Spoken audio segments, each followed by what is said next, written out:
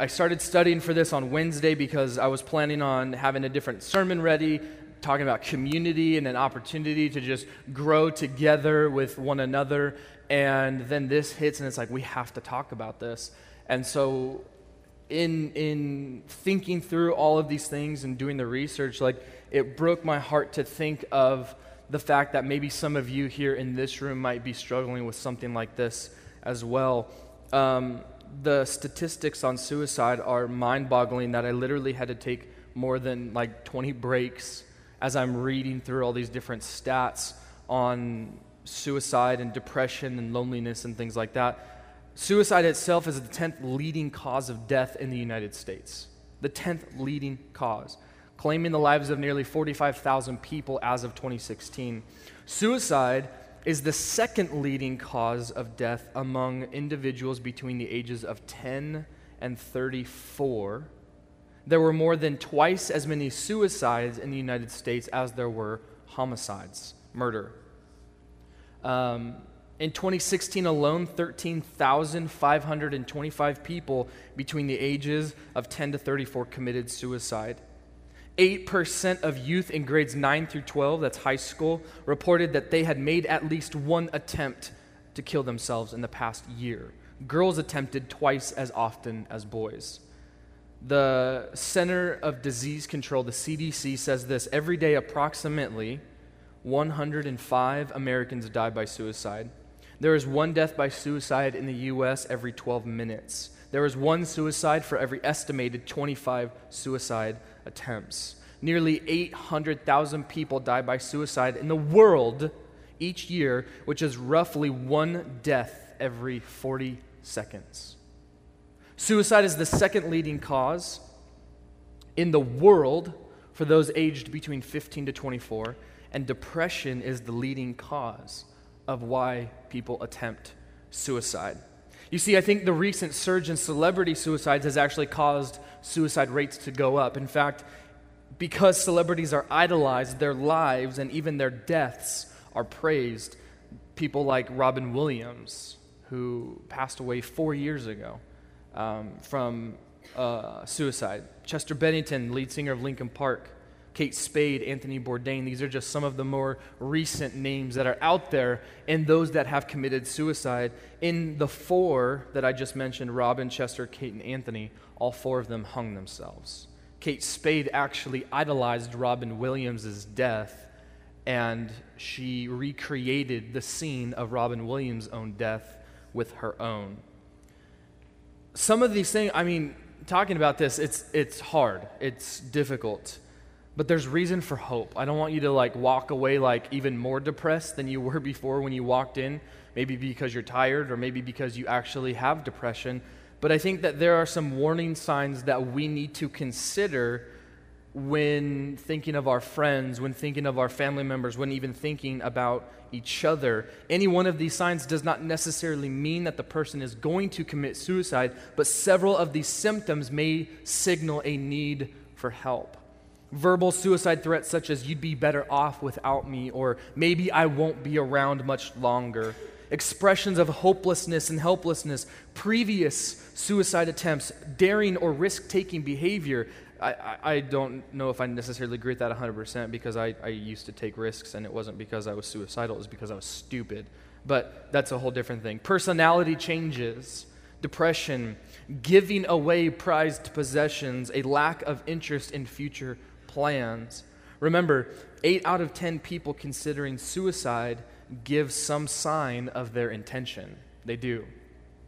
Anytime that a celebrity commits suicide, the national hotline for suicide, the calls go up. This last time when Kate Spade and Anthony Bourdain killed themselves in the same week, the national hotline saw a 220% spike in phone calls that came through that week. The widespread nature of the increase in every state but one. The suicide rate went up in 49 of our 50 states. Nevada was the only one that actually saw a decrease in the statistics. But I think that it suggests that this is a national problem that hits most communities. And you would think, of all places, someone involved in the church. Of all places, a place where we talk about hope and we talk about Jesus and we talk about love and life and all these other things, how could it hit our community? As much as Orange County might have its own building, they are Harvest. We are a part of that church. They are just another campus, if you will. And so this isn't just an Harvest Orange County thing. This is something that hits home to us as well. 6 months ago, I got to visit, but I also chose to visit a 13-year-old girl who had hung herself as well. She wasn't successful because her parents found her in time, barely breathing, but put on life support at Loma Linda Children's Hospital. At 13 years old, she was being bullied, she was being picked on at school, and basically belittled her whole life by friends, and she figured, what was the point of living? And I want you to know that the reason you are alive today is because Jesus wants to do something with your life. He wants to do something amazing and extraordinary that maybe you've never seen before. And I think that it is hitting many places especially hard because of the fact that there are so many different things on social media, or there are so many different ways that we try to make it more aware of what's happening. If you saw this last week on YouTube, Casey Neistat interviewed Logan Paul. If you remember Logan Paul's little suicide forest video from a little while back, he went into, in Japan, what's called the suicide forest, and he was like, I did this because I wanted to bring awareness to suicide. And in his video, unfiltered, was a body hanging from a tree. And it's like, dude, is that really the best way to bring awareness? And so, of course, since then, everyone has been questioning his motives and things like that. And so I don't want you to think that I come in here as an expert. I don't come in here as an expert. I don't come in here as a person who knows it all. I had bouts of depression myself when I was your age. I had suicidal thoughts at your age, but I don't have depression anymore. I'm not saying my life is perfect and my life has been fixed, but I know that there are even things that we can't talk about because of the fact that there are genuine mental health issues out there.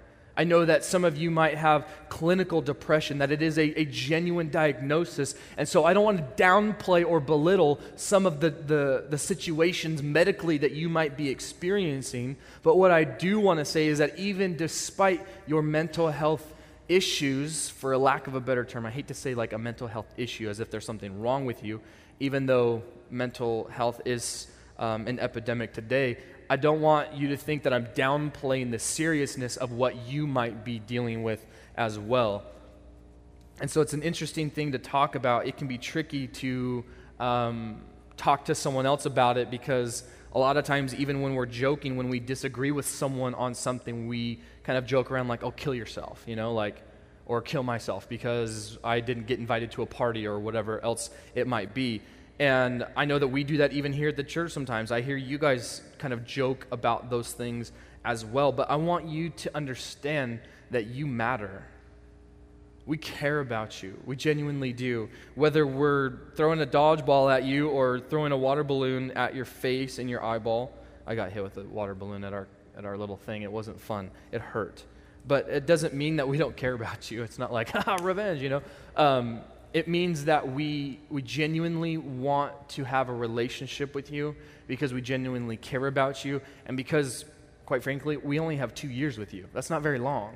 But what we do in this ministry, the things that we teach, and the reason we have you open your Bibles, which if you have a Bible, you can open to John 10:10.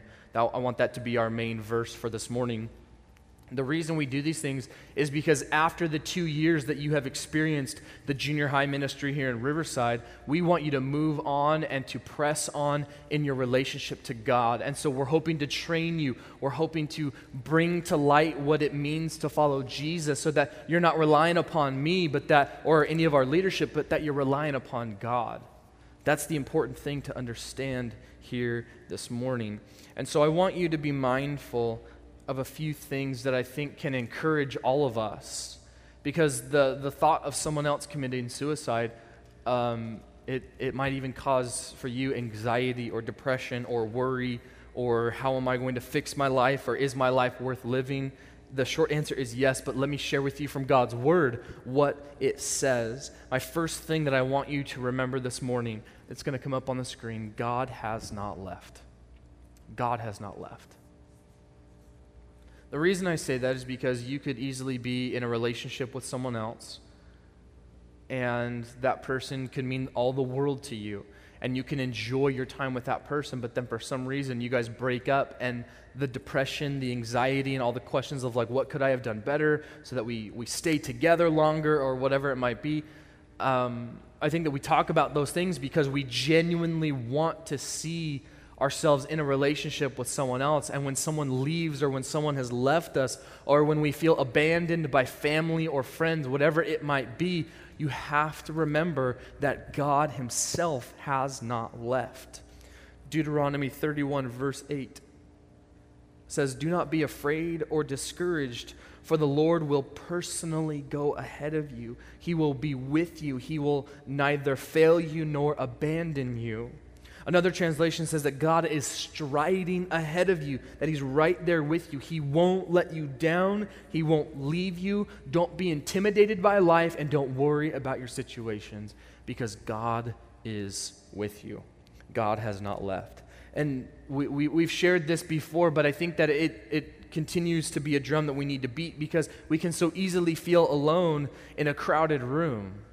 We can walk into this place and sit down or be in a small group on Wednesday and feel like we're the only ones struggling with something like this. And we can feel desperate for attention, yet not wanting to put all the focus on ourselves. We're hoping that just one person would be interested in me. I think that depression can cause a person to feel a very deep sense of their life feeling worthless and without reason. Maybe you've asked yourself the question, what's the point of my life? What's the reason for whatever I might be dealing with?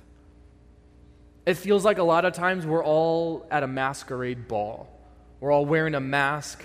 No one can really see underneath it. We don't want anyone to see us exposed for who we are, so we put up a front, and we don't allow certain people to know certain things about us, because if they did, they might go and tell someone else, or they might know our deepest, darkest secrets, and we wouldn't have anything to hold on to when we feel alone. But I think the transparency of being here together, as the Bible says, as brothers and sisters, as a family unit, when it comes to the church family, we have an opportunity to be open and honest in a place where you can trust us. I hope that you understand that this morning.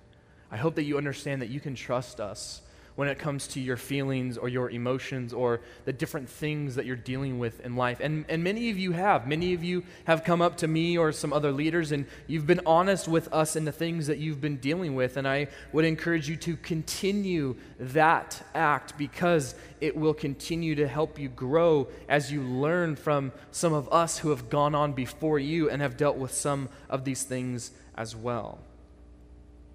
So everyone seems to be wearing a mask, and no one can really see underneath the mask of what's actually going on. Maybe the brave aren't as courageous, and the happy aren't always as joyful, and the wise aren't always as smart, but this is the reality for even some of you. Maybe you've put on this mask, and it tells everyone around you that you're fine, I'm good. When you walk up to someone, you say, "Hey, how you doing?" Most of us respond with, "Oh, I'm good, I'm fine." "Really? How good are you?" "No, I'm good. Like, leave me alone." You know? And even still, like, even when you're pressing that question on someone, it's like, "Would you just leave me alone?" It's like, well, why do you want to be left alone? What's going on? And I've pressed some of you before on that, and it's like, just leave me alone, you weirdo. And it's like, you know what? Hey, I can't help but sense that maybe there's something going on. You see, the Spirit of the Lord has pressed upon our hearts as leaders here in this ministry to identify things that are going on, not just because we believe that we have some sort of answer, although we do, because we continue to point you to the Bible, but because we've also dealt with some of those things as well. Can you just for a moment, if you're a leader, can you stand up for me really quick so you can identify? Look around this room. Look at all these leaders here. You can identify with these leaders here in this room. Peyton and Julia and Cyan and Jacob and Nathan, Ryan, Michael, Donnie, Robbie, myself, even Colton as a worship leader. You guys have people around you that you can talk to. And Sarah, I didn't see you. I'm sorry. My apologies. Did I miss anyone else that's short and standing up? Okay. I'm sorry if that was mean. That was rude. We won't use this in the podcast. We'll use second service. Is that better? Okay. You guys can sit down. But these people are here not just because they get paid, because they don't. That's not why they do this. Otherwise, I don't think any of us would be here right now. But they do it because they remember their junior high life.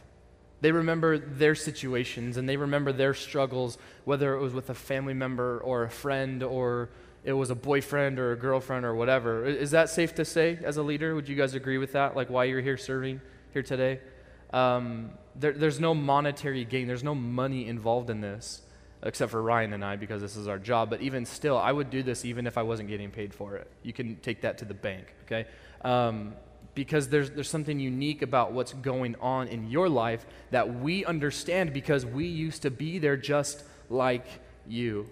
And that's why we emphasize small groups so much. Not so that you can come another night and so we can be like, whoa, attendance is up, oh my gosh. But that you have an opportunity to actually sit down in a group of 5 to 6, 10, maybe even people, and you have a leader that you can talk to and that you can be open and honest with about some of these things that are going on. So if you've been wearing a mask, take it off, because we've tried to take ours off as well. Maybe you read your Bible, maybe you go to church, you play the games, you're thankful for the people you're surrounded by. Maybe you are in a small group and still yet something just seems to be missing. Let me ask you this question and be honest with yourself. It'll come up on the screen so you can write it down if you're taking notes. Do you actually believe that God keeps his word? We all kind of nod yeah, I do. Really? In a moment like this, yes, it can be very easy to believe that, for sure. But what about when you're alone at home in your room and mom and dad won't let you go to the movies, or they won't let you buy a certain thing you want, or let you watch a certain thing that they don't approve of, or it's a person that you want to hang out with and your parents don't approve of that, or your parents just seem to yell at you all the time? Do you then believe that God keeps his word? For instance, if you read a verse like we did in Deuteronomy, chapter 31, verse 8, do you believe that he will be with you and that he won't fail you? Do you believe that even in your own isolation, with the door closed behind you, with your headphones in, do you believe that he will be with you and that he won't fail you?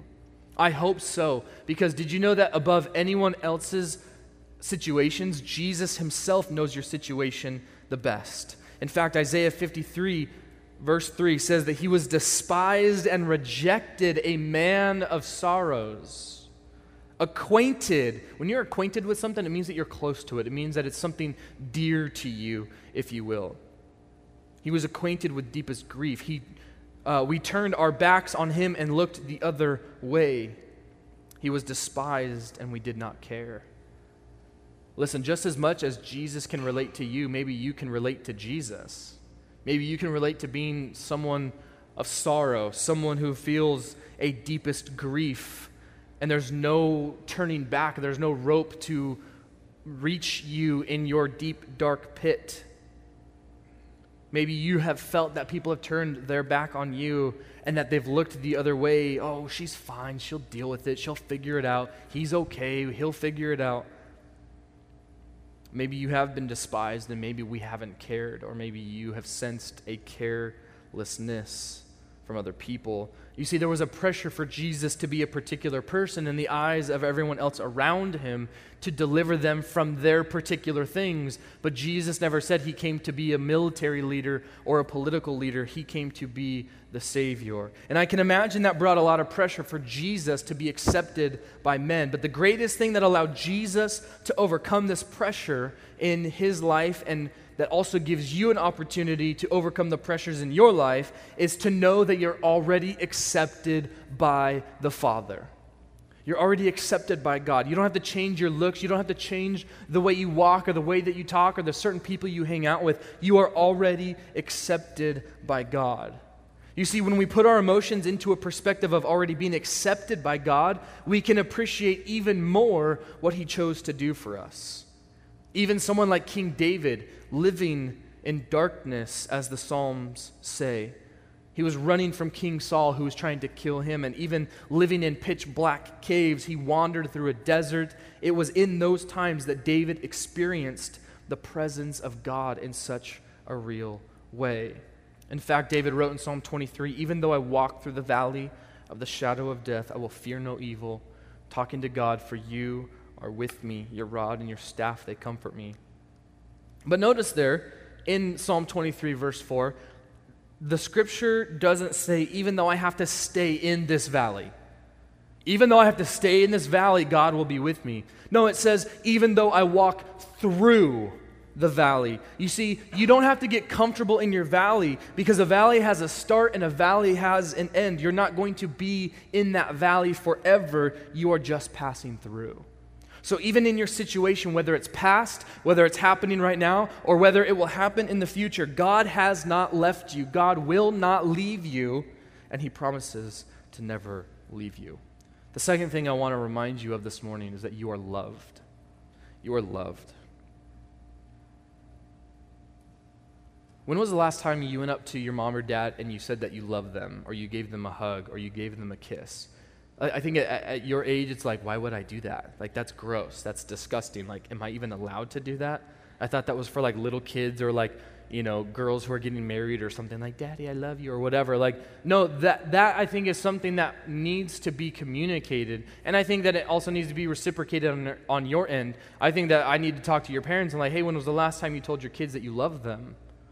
I tell my kids, probably in an annoying way, so much how much I love them. I think because they're just so little right now, and they're growing up so much, and Finley's wanting to get a haircut, and it's like, no, you can't get a haircut. Like, you're still little, you're still tiny. Avery wants to do everything that Finley's doing. It's like, no, you're too little. Like, every time you get to hold your child, and you'll see this in 20 years from now when you have your own kids, when you hold your child and they just keep growing and growing and growing, it's like, okay, I want you to stay a baby again, you know? Like, there are going to be times when you feel unloved, but God still loves you. And in fact, in this room, you are loved by so many people. These first service leaders get up early to be here, not for the candy, not for the coffee. We don't offer them coffee, although maybe we should, because that might help. But I think that they're here for particular reasons. They're sitting next to you right now because they care about you, because they love you. The emotions that can lead to suicidal thoughts can make us feel sometimes like we're being pulled into a riptide with no lifeguard on duty. And some of you are like, I love doing that. I love going out into the riptide and not having a lifeguard on duty because it makes me feel awesome. Yeah, the few past beach trips we've had a few kids go out a little too far, and it's like, yeah, you need to chill, bro. Like, you're 2'2", and the wave is 6 foot, and you can't swim. Like, you need to chill out, okay? It's like Finley has learned how to swim on her own. We didn't give her any classes, although we tried, and she was like, no, I'm swimming. She takes her floaty off. We have this awesome floaty. Maybe you've seen it. It has got the one arm, and then it goes across the chest, and it's got the other arm. Those things are awesome. I want, like, an adult one, okay? Like, I just want to float. Regardless of that, she takes it off one time, and she jumps in the pool. I'm like, what? What are you doing? Like, you can't just jump in the pool. And she's like, but I just want to swim. It's like, okay, that's great, but let's go through the proper, like, ways of teaching you how to swim. And sometimes it's like, I don't even care. I just want to go. I just want to do this. Maybe you feel hopeless, but the Bible declares to you today that God's love for you is more than any other love you could possibly experience on earth. Romans 5:8 says, but God showed His great love for us by sending Christ to die for us while we were still sinners. What this means is that even while you chose sin over God, He still sent His Son Jesus to die in your place. Regardless of what you've thought about God or what you've experienced about God, nothing can separate you from the love of God. In fact, Romans 8:35 says, can anything ever separate us from Christ's love? Does it mean that God no longer loves us if we have trouble or calamity, or if we're persecuted or hungry or destitute or in danger or threatened with death? It goes on to say, I forgot to put it in my notes, but it goes on to say, no, in all things we are more than conquerors through Christ who loves us, that nothing can separate us from the love of God. Nothing here on earth, nothing in heaven, nor angels, nor principalities, nor things present in your life, nor things to come in your life in the future. Nothing can separate you from the love of God. And finally, I want to remind you that God meets you in the darkness. God meets you in the darkness. I think a lot of times the false idea that we have about God is that we need to fix up our life so that we can present it before God and he can be like, great job on your life. Like, you did so well. Like, thank you for reading your Bible. Like, that's awesome. Like, wow, you prayed to me? How cool is that? Wow, you must be really spiritual. Your relationship with me, like, we're on point right now. This is awesome. Like, give yourself a high five because you're so awesome in your relationship to God or whatever. No. Turn to your neighbor and say, no. Turn to them again and say, that's not how it works. That's not how it works. You don't fix up your life and then come to God like, look, Lord, I fixed my life. Here it is. No. That's not how it works. Turn to your neighbor and say, no. God meets you in your darkness. He is there, right there with you. The psalmist says, even when I go to the depths of Sheol, when I put my bed in the deepest, darkest place, God, you are there. This is where the gospel meets you. The sadness you feel over your sin or the sadness you feel over something else going on in the world is exactly how you should feel. There's a reason you feel that way. There's a reason you have an emotional attachment to something, because you care about what's going on. Maybe the darkness surrounding you is so real that you can't even see the light at the end of the tunnel. Grief and disgust are entirely appropriate for our fallen world. It's okay to be disgusted with your sin. However, it's not okay to deal with it in a way that ends your life. If you've ever had thoughts like this, it's easy to condemn yourself for thinking such horrible things. Maybe you try to think of your happy place or whatever, but you and I must come to embrace the reality that we live in a fallen world. It is painful and it is broken. How many of you have ever felt painful or broken or sad, emotional because of the world that we live in? Because of your situation. Okay, just 3 of you? Okay, I'm only talking to 3 people. Okay, I'm just making sure. When abortion continues to be accepted as something normal, it's like, can we actually talk about what this actually is? This isn't just like giving a woman her rights or whatever. This is, you're committing murder. You're killing a baby. Can we talk about the devastation of the fires? Maybe you have family that are in them or surrounded by them, and the devastation that brings, or the devastation of sex scandals and things like that. Like, can we be okay with the grief and the pain and the anger and the brokenness that we experience in this world? Absolutely, it's okay. It's fine to feel that. It means you're human. But I think what it also means is that you know that there's something greater than what's going on. You see, God invites you to embrace this sadness, for on the other side lies hope as an anchor for your soul. It may only be a glimpse of hope, but it's enough hope to get you through the darkness. Have you heard God's voice asking, where are you? Where are you? Or maybe you've asked God, where are you? Where are you in my pain? Where are you in my grief? Now, of course, maybe you're thinking, well, you're a pastor, you have to say those things about God being with you in the darkness and things like that. I can tell you from firsthand experience, even if I weren't a pastor here today, I'd be saying the same things. In my own grief and in my own depression, I was 13, my whole experience, you know it, being diagnosed with diabetes and things like that. For 8 months, I went through depression. I went through, what is the point? All my friends get to live a normal life, and here I am having to inject myself with needles to stay alive. And if I didn't have that medicine, I'd end up in the hospital and dead within a week. Like, okay, yeah, that's not very happy news, is it, to a 13-year-old? Oh, hey, by the way, if you don't take your medicine, you'll die. Oh, great. That's the life I pictured. Thank you. No, it's not. Depression hit so hard. And I played the part, and I came to church, and I did the whole thing. But the reality is that when I gave God a chance, I saw God in a different light. And I wonder if you here today have told yourself, oh, I've tried giving God a chance, but yet I still feel all of this. Okay, well then, I think what that means to me is that you actually haven't given God a try. That you haven't actually opened your Bible and read and seen the promises of God. I think the thing that we're deceived by is that we're hoping that God will just audibly speak to us, or when we open our Bible that he's just going to immediately answer us oh my gosh, wow, woo, that was awesome, okay, God, you revealed yourself.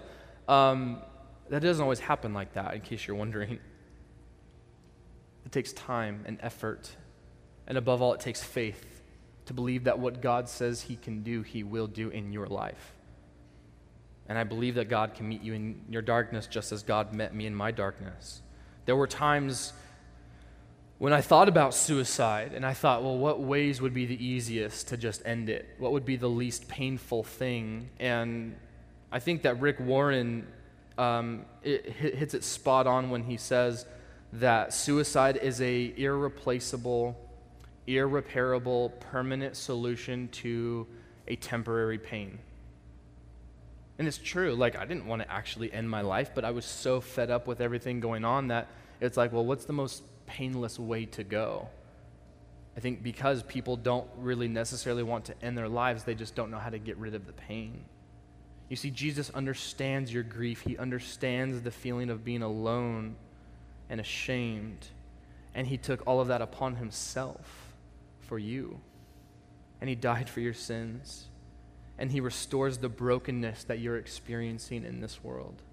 If you're depressed, it can be dangerous to evaluate anything in your life. Don't criticize your circumstances or friendships or family, because it's very easy to misinterpret the reality. Instead, simply say, I'm leaving this to God for now.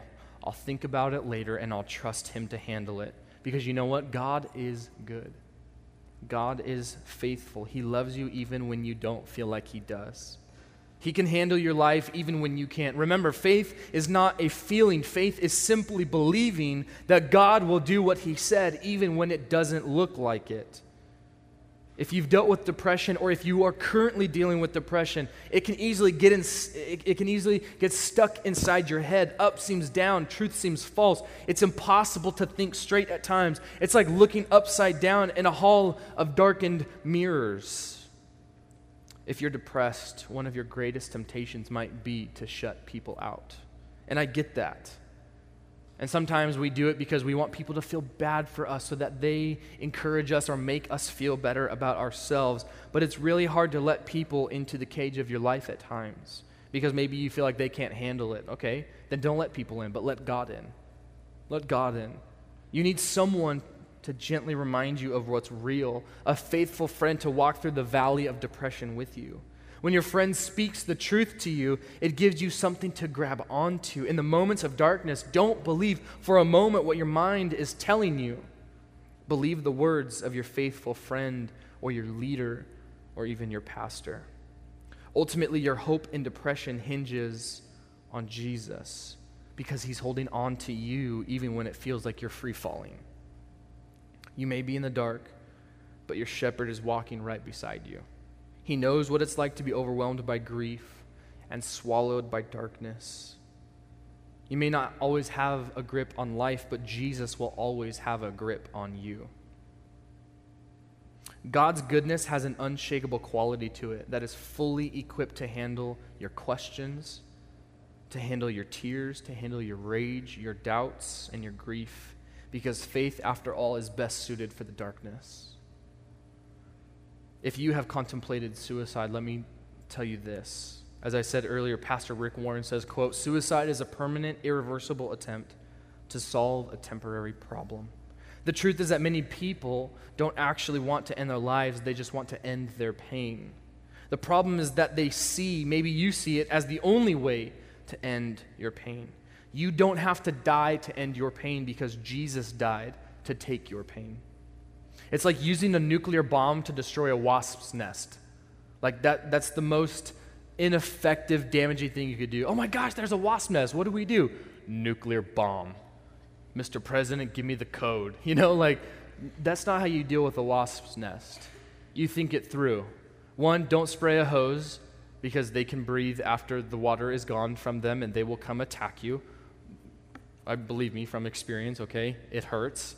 You have to get a special spray that you actually spray at night because they go to sleep at night, like most Americans do, and it's like this irreversible, over-the-top effect of like, do I use a nuclear bomb or do I use the wasp spray? I think you know the answer to that. But here's another thing too. The emotion that you're feeling, did you know that no emotion can last forever?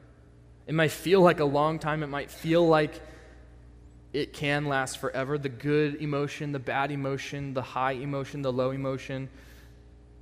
But the reality is that emotions are like waves.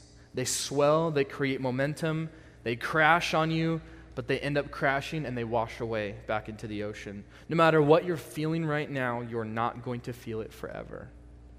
Maybe the depression you're experiencing right now is intense, but it cannot and it will not last forever. I want you to talk to someone today if you are feeling that. And you're like, well, no one will understand me. You know what? We will understand you as best because Jesus understands. I want you to talk to someone, but let me encourage you that you can also be comforted so that you can save a life. I want you to talk to someone if you are feeling that way, but at the same time, you also have an opportunity in the future to talk to someone about their own grief and pain and depression. I had you open to one verse, and I wanted to save it to the end because I think the proper perspective is in order. John 10:10, it says, the thief's purpose is to steal and kill and destroy. My purpose is to give them a rich and satisfying life. That's Jesus talking, by the way. And the enemy, the thief, is Satan. Any emotion, any type of thing that you feel, Satan will do everything in his power. He's good at what he does to try to steal from you joy, to try to kill the joy, and to try to cause you to end your own life. If that's the way you've ever felt, guess what? That's the thief who's trying to steal your life. But Jesus says, my purpose for you is to give you a rich and satisfying life. Not rich with money, but rich in its fullness. So let me share with you now, if you think someone is considering suicide, if you know a friend or a family member who is considering suicide, think about these things. Trust your instincts that the person may be in trouble. Talk with the person about your concerns. Communication needs to include listening. That's, I think, a big thing that we need to do more of because we just want to be, well, let me show you the Bible, let me show you this. I think the best way that we can share the gospel is by listening. Ask direct questions without being judgmental. Determine if that person in your life has a specific plan to carry out their suicide. The more detailed the plan, the greater the risk might be. Get professional help, even if the person resists. Don't leave the person alone. Don't swear to secrecy. That's a big thing at your age. Look, I'm feeling this way, but don't tell anyone. And when you tell someone else, that person that asked you not to say anything feels betrayed. It's like, I'm sorry, I'd rather you be alive than you dead. And let them know that. Like, hey, I told your mom or I told your dad or I called the cops because I'd rather you be mad at me and alive than dead and no emotion at all. Don't act shocked or judgmental. Don't counsel the person yourself. Find professional help, whether it's your parents or their parents or a pastor or a leader or someone else beside yourself. Think on those things if you know someone who's considering that, or if even you have considered that as well. I want to pray with you because I believe that there are a lot of emotions in this room right now, and you're like, wow, what a depressing way to end or to start my Sunday. Don't be depressed by what was said. Be encouraged by the hope that you can have. Let's pray. I would like for everyone to close their eyes and bow their heads, please.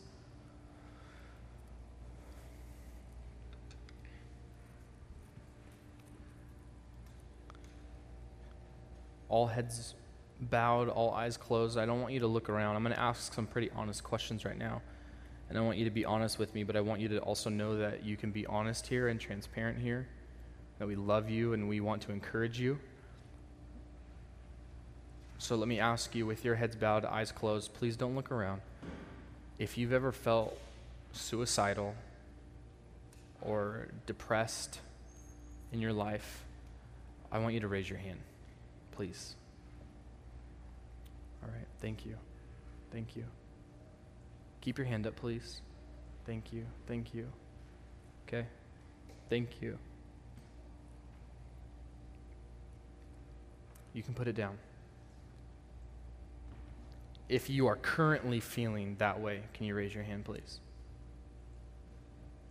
All right, thank you. Thank you. Okay, you can put your hand down. If you haven't reached out for help, can you raise your hand, please? Okay, thank you.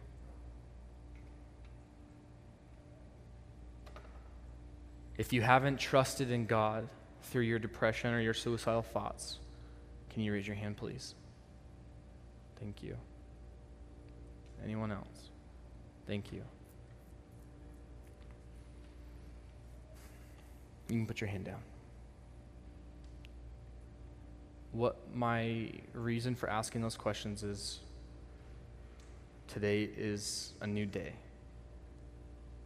The Bible says that if anyone is in Christ, he is a new creation. Old things have passed away. Depression passes away. Emotions pass away. Thoughts of suicide can pass away. And being a new creation in Christ means that you can have a new life. That anything that you have felt identified by, you're no longer identified by that.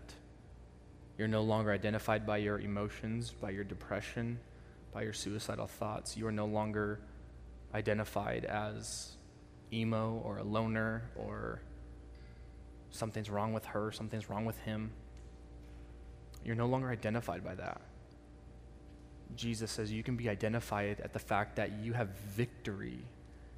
And I think a lot of times we feel like we'll never have victory over depression or our suicidal thoughts or our cutting or whatever else, the music that we listen to that just encourages our depression.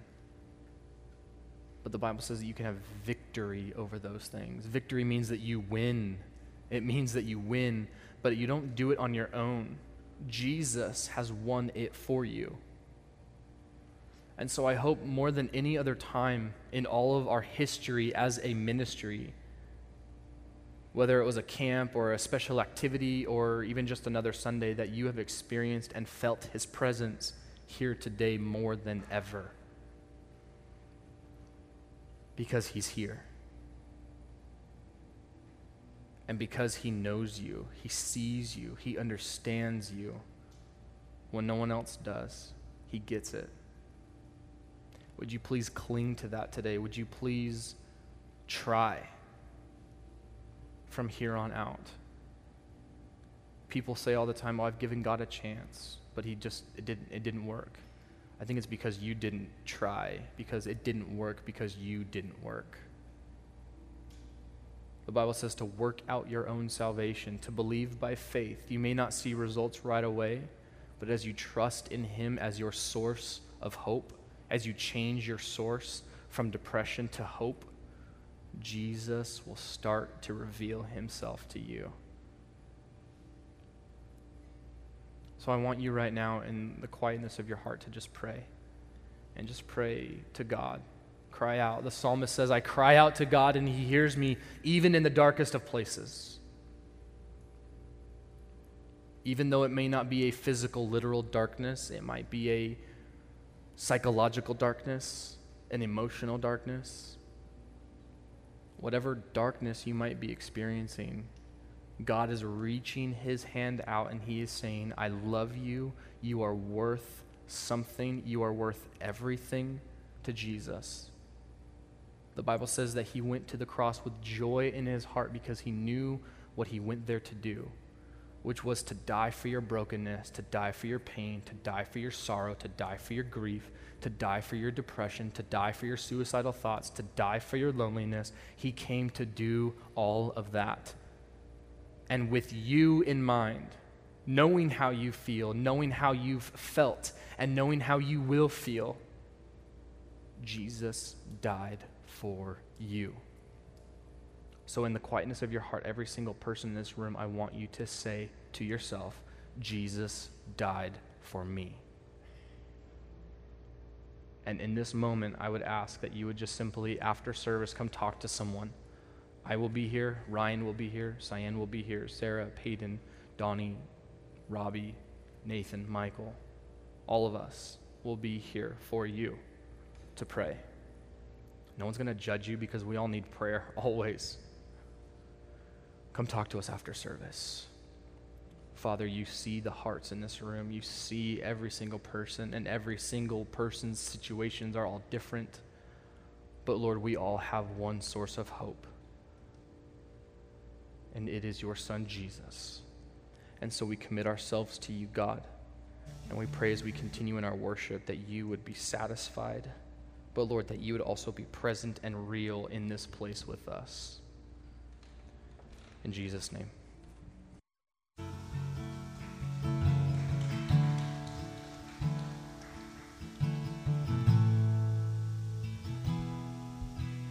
Jesus, what a Savior, what a brother, what a friend, lifter of the lonely. God, you